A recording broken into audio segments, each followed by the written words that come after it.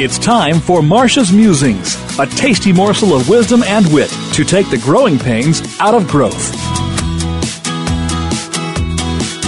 Letting go is hard to do. Did you know that nearly half of all new leaders fail in the first 18 months? Many of them were surprised to discover that what got them there, from working nonstop to sweating the small stuff, isn't enough to keep them there. But there's good news. If you want to be a high-performing new leader and not one of the statistics, then what it takes is learning the most effective ways of leading. Most leadership development focuses on building managerial skills such as delegation, team building, communication, performance management, etc. However, most don't deal with habits, skills, or behaviors that new leaders have to let go of, particularly those that led to success as individual contributors.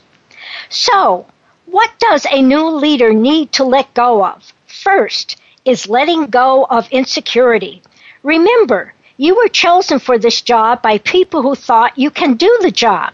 Yes, you may feel insecure inside, but outside you need to reflect self-confidence both in your presence and purpose, even if it doesn't come naturally at first. Second, letting go of being the Lone Ranger. You may have advanced here on your own, but now you're only as good as your team. If you have the right people with the right skills in the right positions, the right things will get done. Third, letting go of doing it all the time. This may have made you a superstar in your prior position, but all this at this new level, with much more expectations, you'll burn out.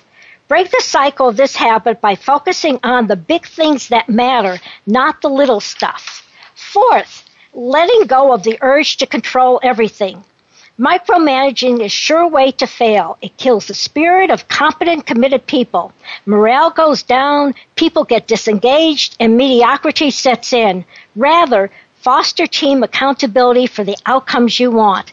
And finally, let go of being in the background. You need to be visible and powerful. Like it or not, your days of being low profile are over. When you're a leader, you act and speak on behalf of your team, department, or company. Become adept at influencing others, whether it's your peers, upper management, or even the media. Here's a smart move tip. Peak performers are often promoted to a managerial position and then left to sink or swim on their own. Therefore, you must take charge of how you show up, stand up, and deliver. As a leader, it requires you to add new abilities and let go of old ones that won't serve you well in your new position. If you want to make sure you're one of the leaders who succeeds, not fail, then get the Effective Manager series. It will give you 232 practical tips to start working smarter.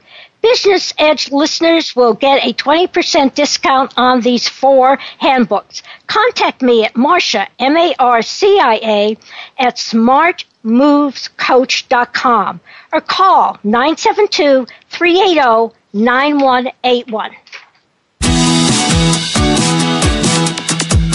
You're listening to Marcia Zeidel, the Smart Moves Coach, making sure you're on the right track and not getting sidetracked in your drive for high performance and profitability.